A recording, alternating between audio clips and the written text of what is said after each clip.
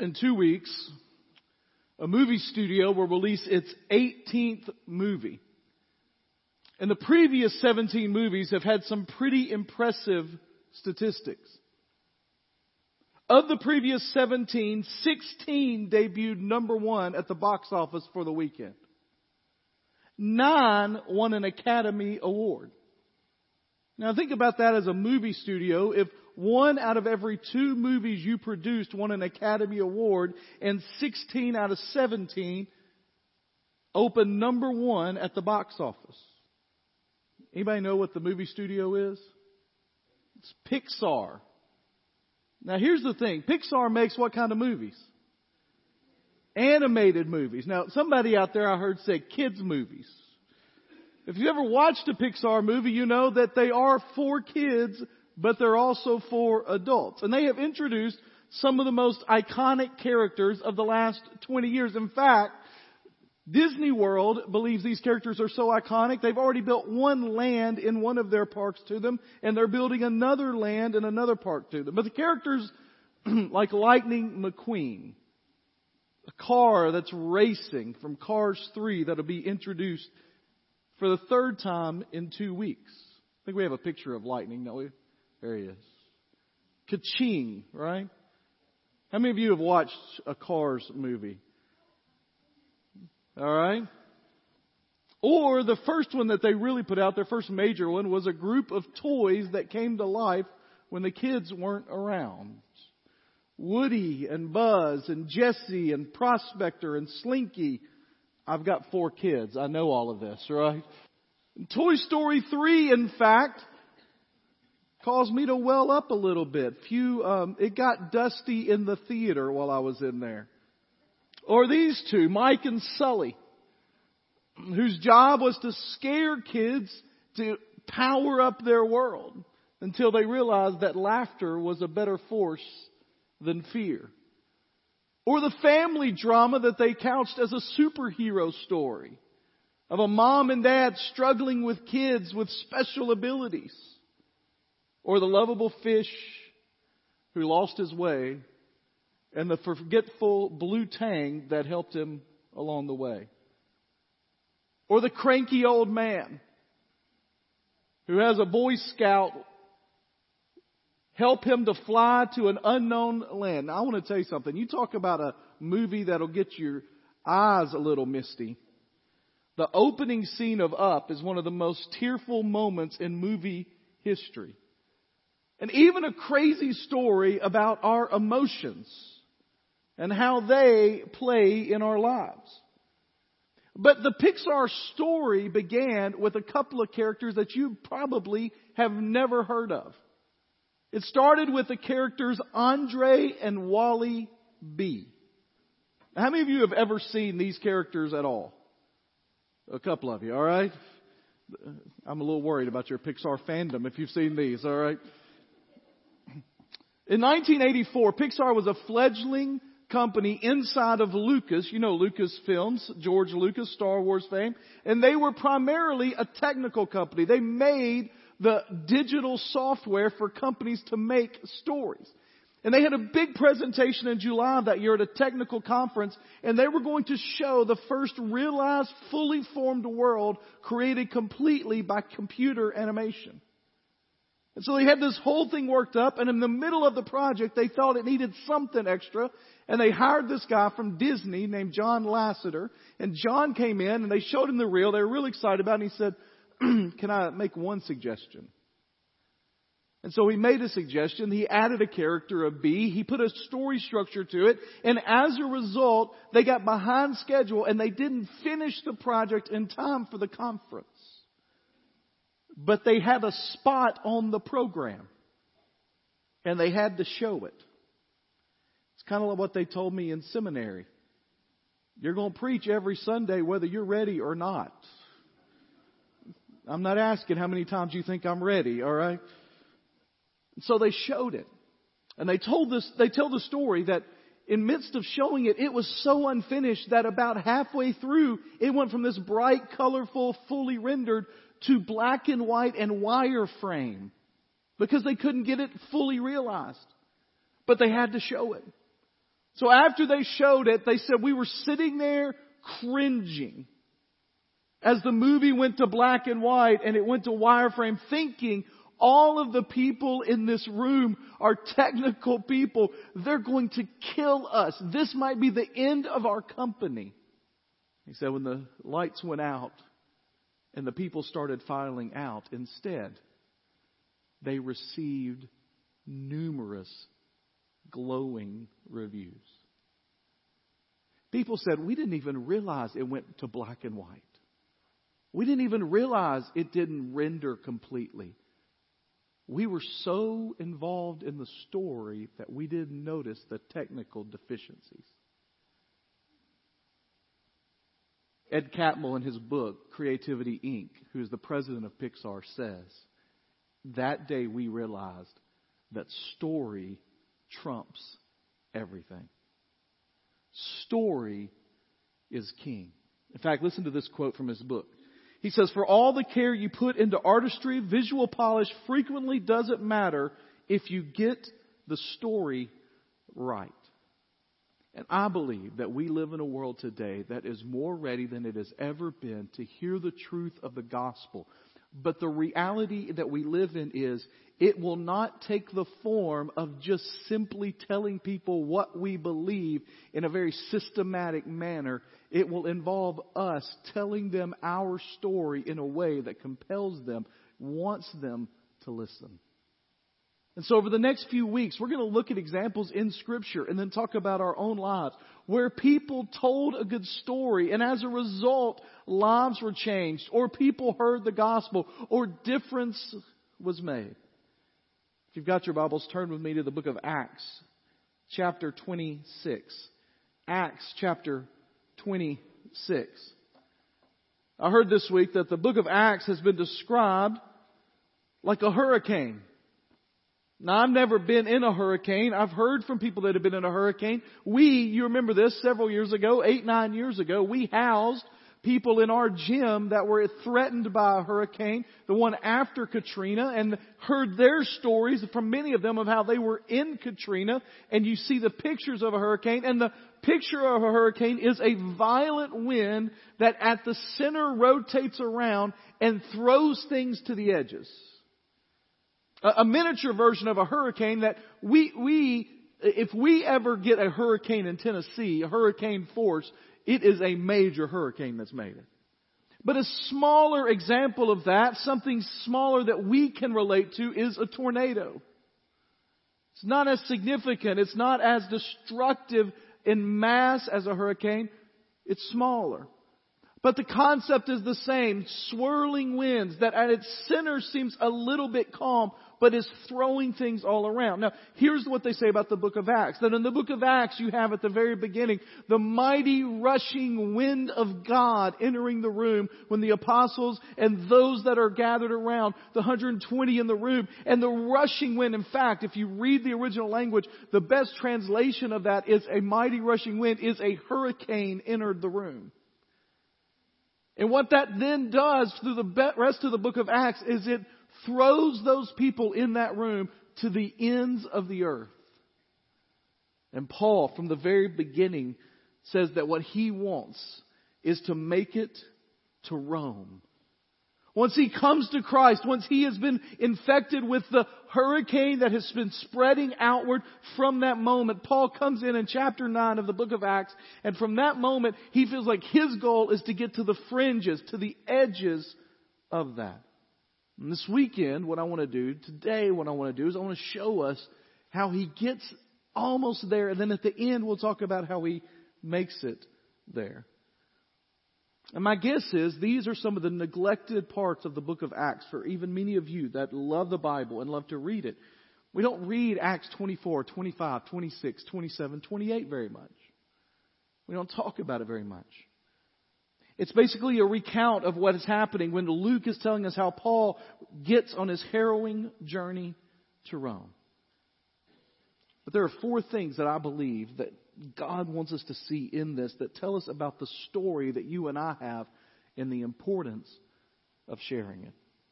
Acts chapter 26. I want to catch you up before we get into that particular passage with what's going on.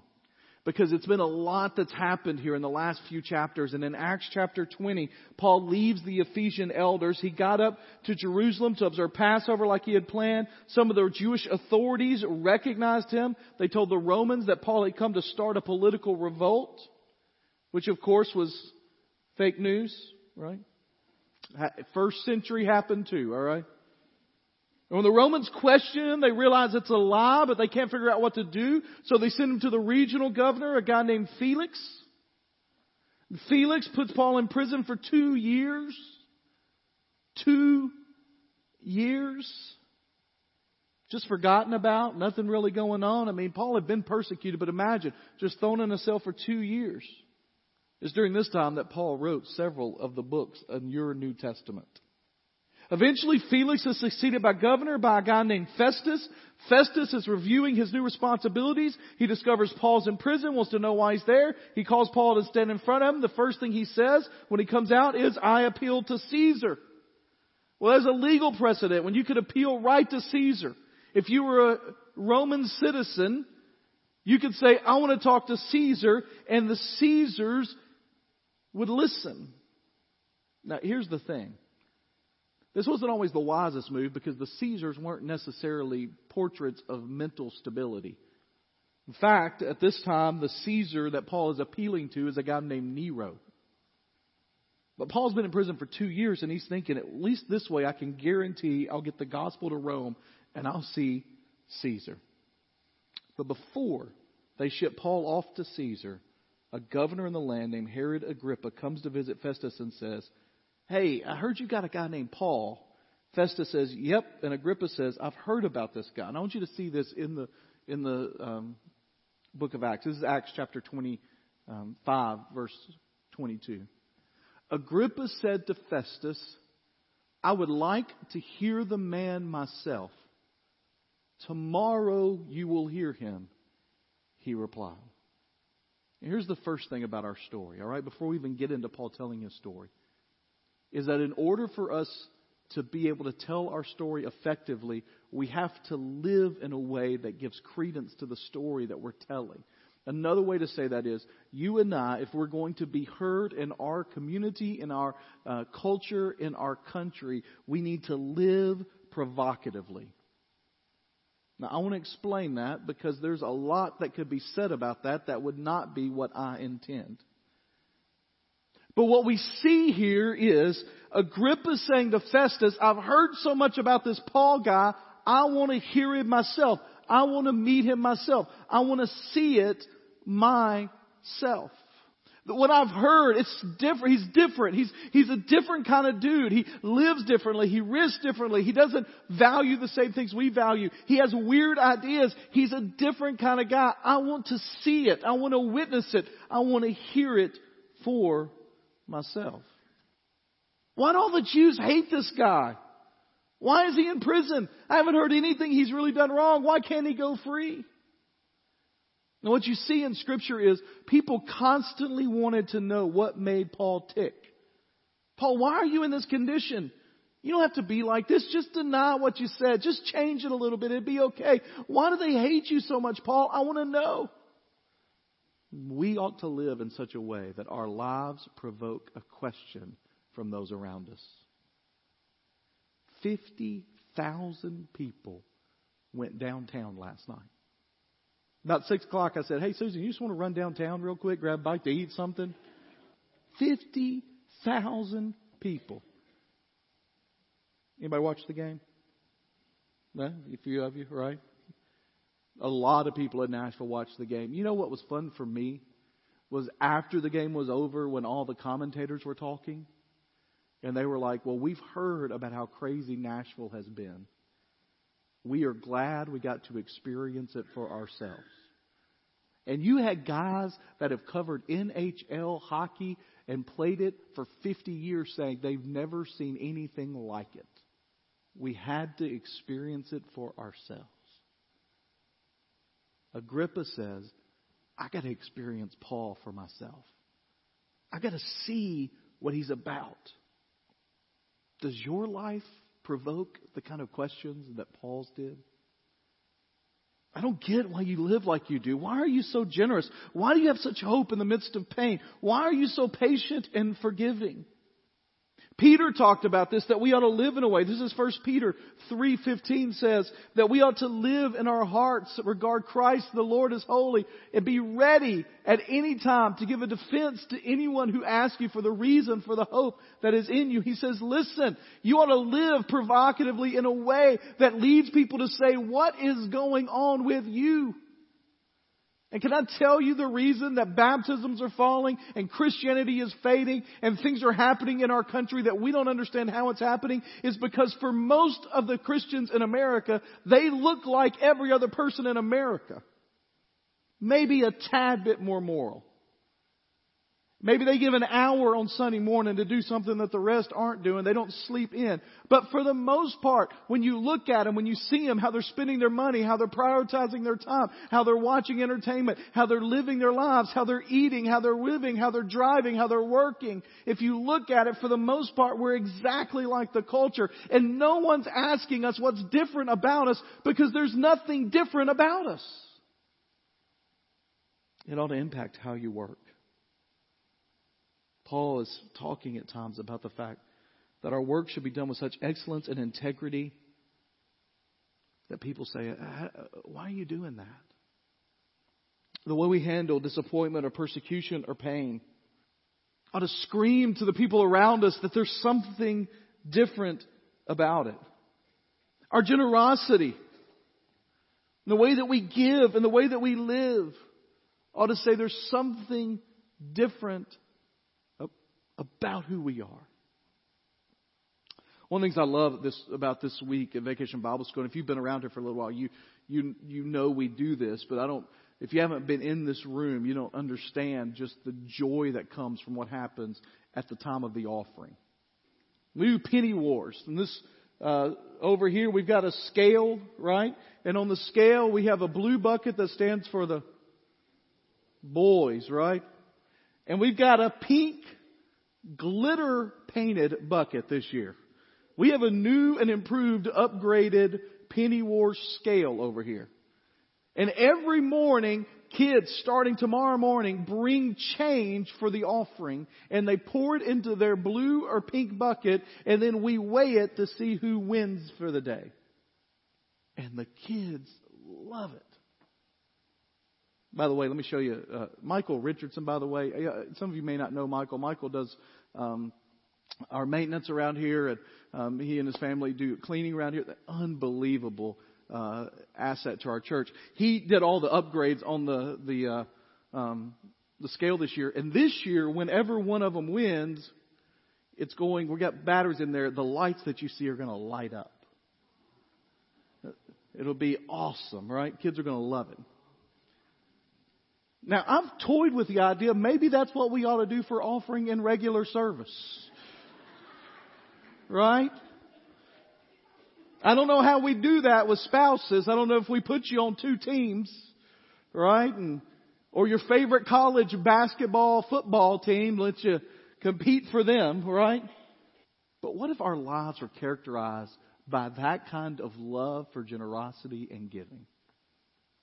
How we live ought to provoke a question from those around us. Let's talk about generosity for a minute. Do you know that the average person in churches today in America gives 2.4% to charity? 2.4%. Do you know what the average American gives? 2.1. Do you think that really provokes a question? Most people assume that Christians are just people who are a little bit more moral, not people that live entirely for a different kingdom. Our generosity is supposed to beg the question. Our work ethic is supposed to beg the question. The people out there are supposed to see the way that we handle disappointment, the way that we forgive.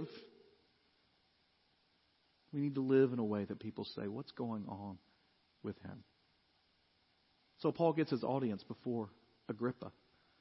And in chapter 26 of the book of Acts, we see this. Now, this is going to, the screen's going to start a little bit down. Okay? And so I'm going to read part of this. Just read it to you. You can follow along with me. I'm going to start at chapter 26, verse 1. It's not all going to be on the screen. But chapter 26, verse 1 says, Agrippa said to Paul, "You have permission to speak for yourself." Now, I love this moment. It's like Paul has been invited into a major leader's room. He's given an opportunity to speak for himself. And most people in that moment will make a defense of their own innocence to get a freedom from them about what's happening.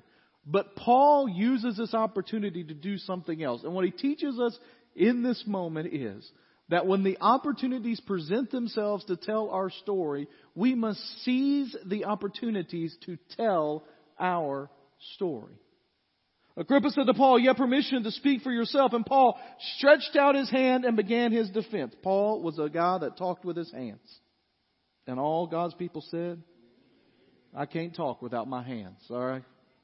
"I consider myself fortunate that it is before you, King Agrippa, I am to make my defense today against all the accusations of the Jews, especially since you're very knowledgeable about all the customs and controversies. Therefore, I beg you to listen to me patiently."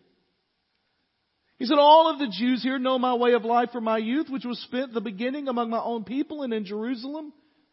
They have known me for a long time. If they are willing to testify that according to the strictest set of our religion, I lived as a Pharisee, and now I stand on trial because of the hope and what God promised to our ancestors, the promise our 12 tribes hope to reach as they earnestly serve Him night and day. King Agrippa, I'm being accused by the Jews because of this hope." He starts to tell his story. He said, "Listen, I grew up as a little Jewish boy. I knew everything that was supposed to be done. I lived as a Pharisee. And part of our faith is we're looking forward to when the Messiah would come." He says in verse 8, "Why do any of you consider it incredible what God raises the dead? In fact, I myself was convinced that it was necessary to do many things in opposition to the name of Jesus Christ. And I did this in Jerusalem.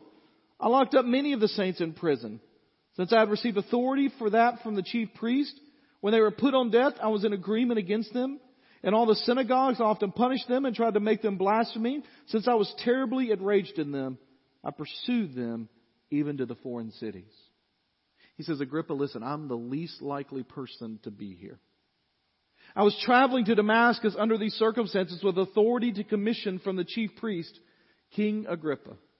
While on the road at midday, I saw a light from heaven brighter than the sun shining around me and those traveling with me.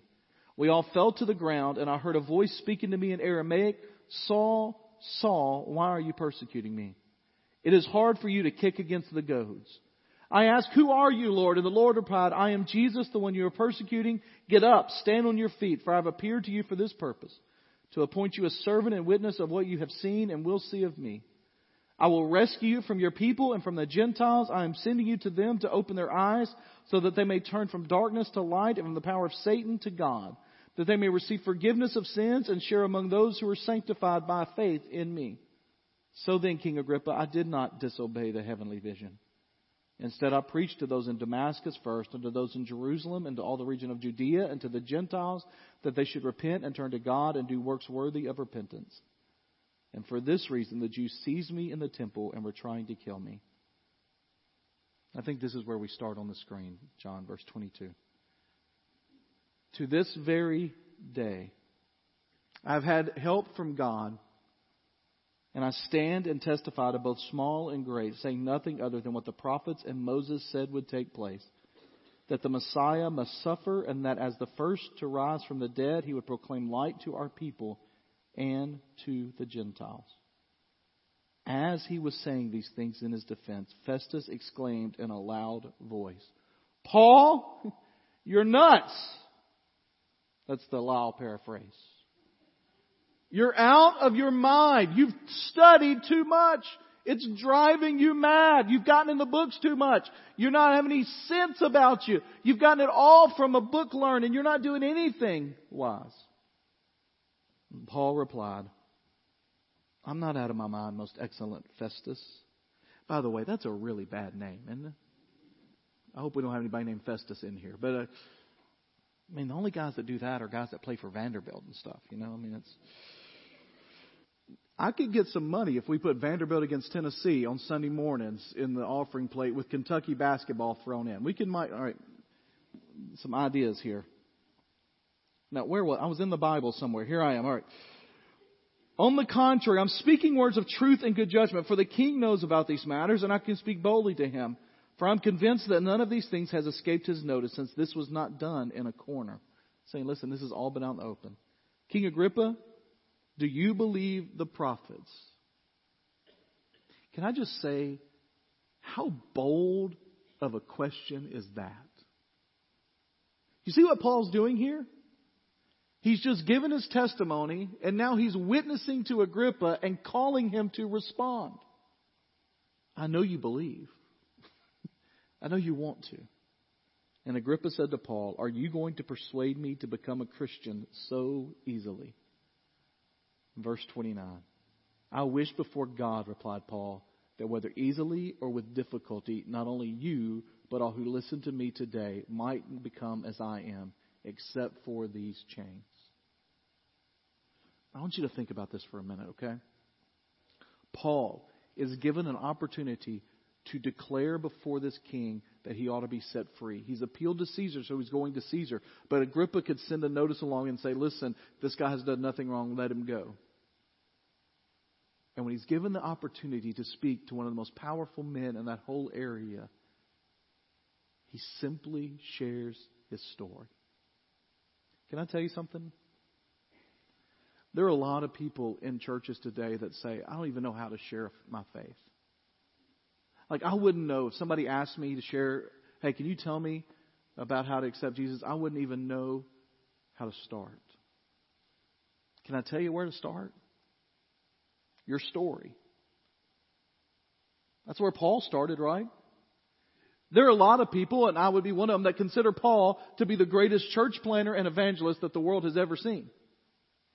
And how does he start with his entire plea to a king? He starts by telling him his story. And here's the thing. If you are a believer in Jesus Christ, you have a story that is just as powerful as Paul's. Remember that Pixar group we talked about before? They said every great story has the same elements. Everybody was living one way when all of a sudden blank changed and everybody lived differently. You know what that's called? That's called a retelling of the gospel. You know what your story is? Well, I don't even know my testimony.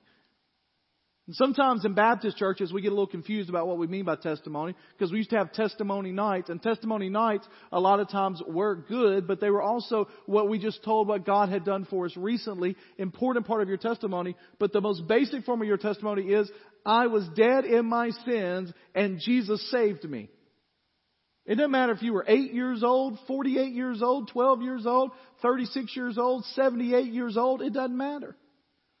Your story is, I was in sin. Jesus saved me and everything's changed. And if you're a believer, that's your story. Too many of us are afraid to tell the simplest things of what Jesus has done.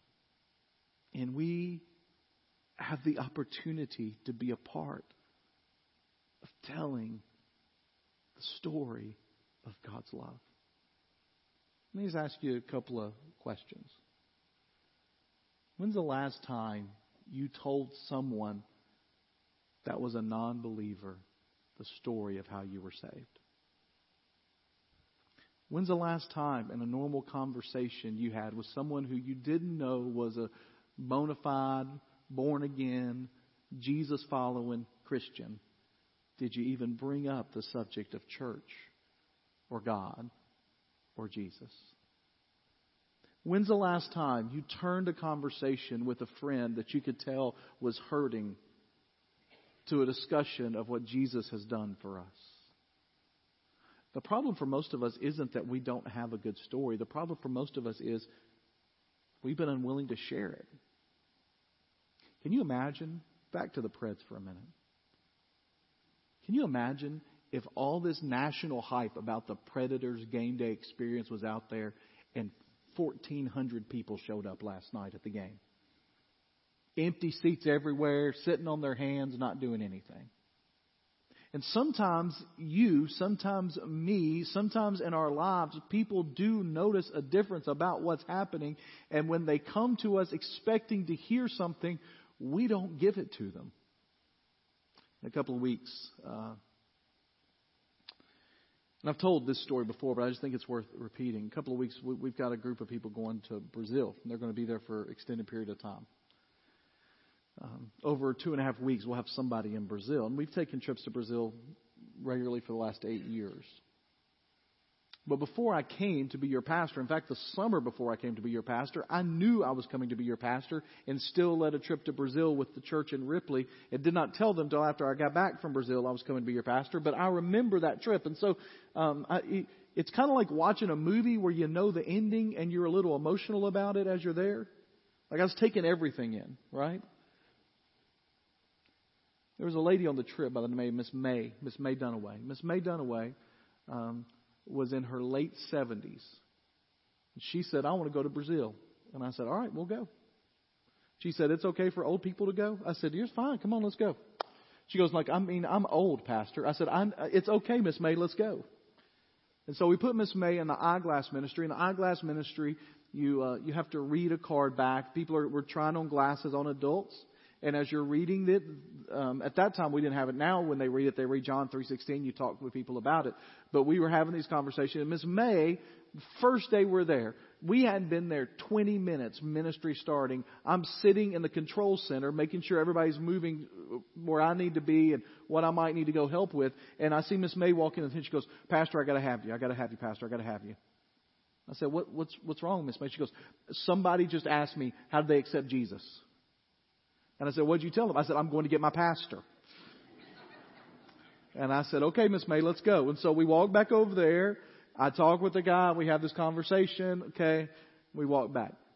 15 minutes later, Miss May walks in. Pastor, I got to have you again. I said, Miss May, what's going on? They asked me how to become a Christian. I said, Miss May, do you know? She goes, well, I think I know. I said, well, I hope you know because I think you've done that. She goes, yeah. I said, just tell them your story. She said, I can do that? I said, you can do that. Miss May walked back. Miss May, she told me afterwards. She said, Pastor, I shared my story more in the first 4 hours of working than I had in my entire life. And by the end of that week, not 2, not 4, not 8, but 20-something people came to Christ because Miss May Dunaway just told her story. That same week, I had a guy on the trip who worked in government. He was a state rep. And we brought him down on the trip, and as we were there on the trip, he got assigned to construction. Dirk Wiley knows all about construction. It's a fun place. You're loading concrete blocks. His job all week was to build a wall.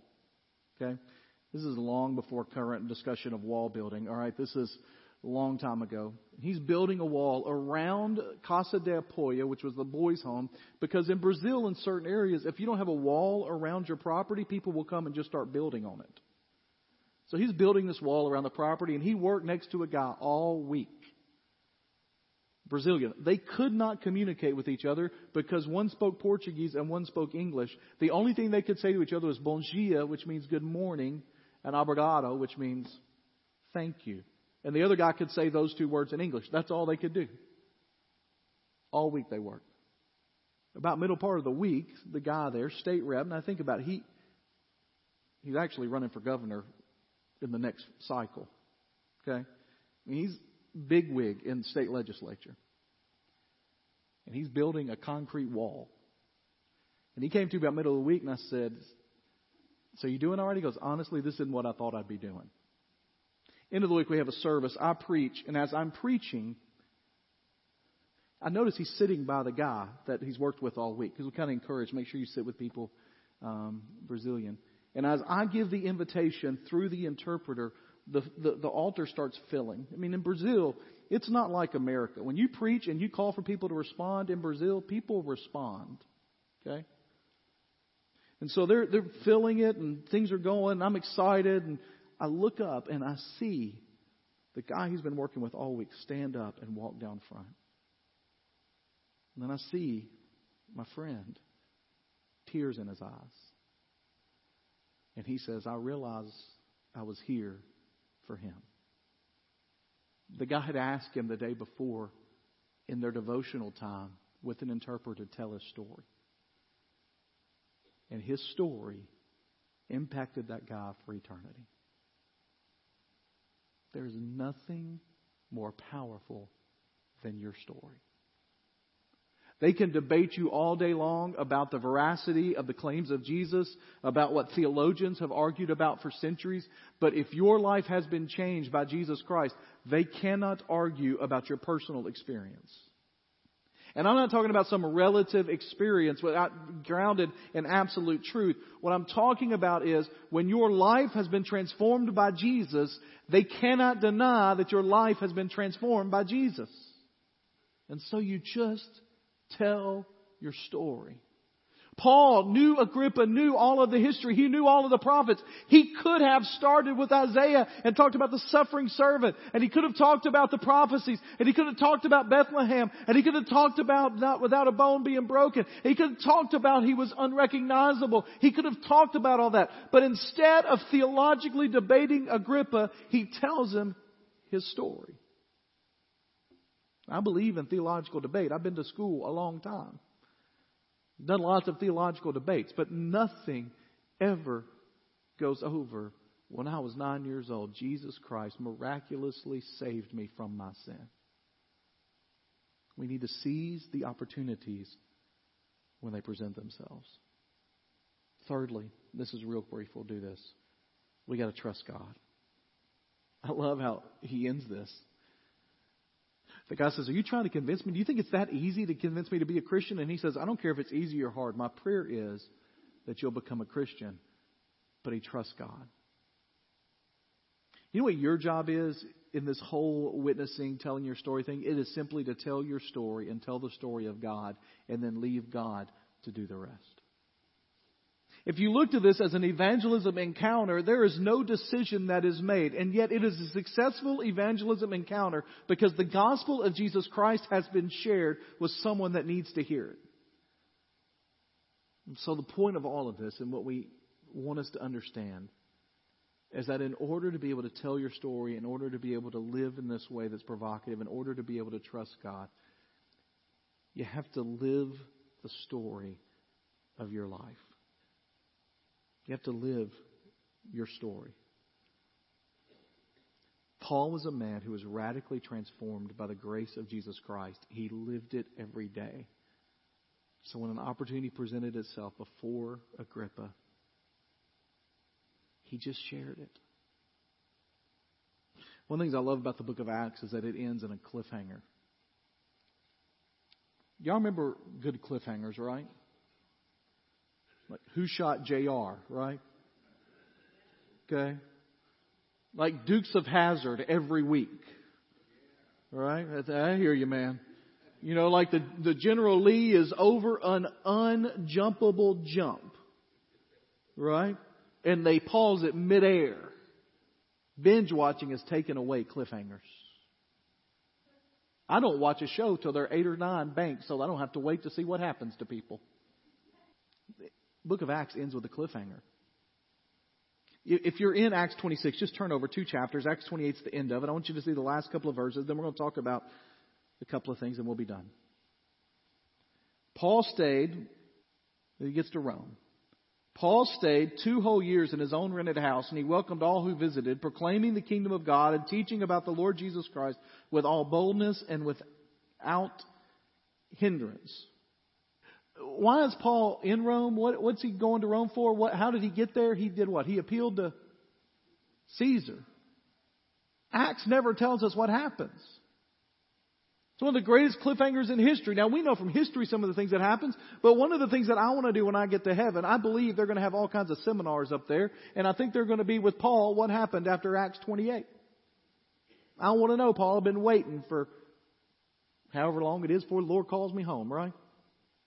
The book's a cliffhanger. You aren't told what happens to Paul in his dreams, but here's the reason. You know why I think they did that? It's because this book is not about Paul and his dreams. It's about the Spirit and the gospel. We know that eventually Paul was released, went to Spain, was rearrested, beheaded by Nero. Why not record all that? It's the way of Luke saying that at Nero's of the world, you can kill and imprison Paul, but you can't stop the gospel. And here we are 2,000 years later. And I believe that God has planted us in Goodlettsville, Tennessee, in this area for a special time. I don't know whether you realize this or not, and you do if you drive on the roads. The world is coming to Nashville. And what better place to be to proclaim the truth of Jesus Christ than the it city in America? And I know we're in Goodlettsville. We're on the edge. But we're close enough people to drive and pay less for a hotel room. I know that. And so we're going to live our story. Live your story in inviting people to come to Jesus and to come to church and your neighbors and friends. Just in our neighborhood, I was having a discussion the other day with somebody. In our neighborhood, we see a changing demographic of what our neighborhood has become. When we moved in, on both sides of us were elderly couples. Lady on one side has moved out. She's in assisted living. And in has moved a couple that's like 20 years younger than us. We're the elderly couple to them. Right? The lady next to us is still living there, but she is in very feeble health and her husband has passed away. And the people that have moved in around us, none of them have a church affiliation. We talk to them. We invite them. We try to strike up a conversation. It's not easy. But whether it's easy or it's hard, it's our job to tell. Live sin in the way. Tell your story in the way that you volunteer, in the way that you give, and in the way that you live. What's your story? You see, you can mess up a whole lot in life, but if your story is right, it still carries the impact. And the question I want to leave you with today is, are you sharing your story? There's a famous quote from a guy named St. Francis of Assisi, which, by the way, it has never been proved, and it's probably not true that he ever said it, but it's been attributed to him about 400 years, so we'll just go with it. And he says, preach the gospel at all times, and if necessary, use words. Can I tell you something? It's always necessary. If we could just live our ways to people being saved, that'd be so much better for many of us. But the truth is, they have to know the reason for the hope that is within. And so you always have to use words. Are you telling a good story? Let's pray together.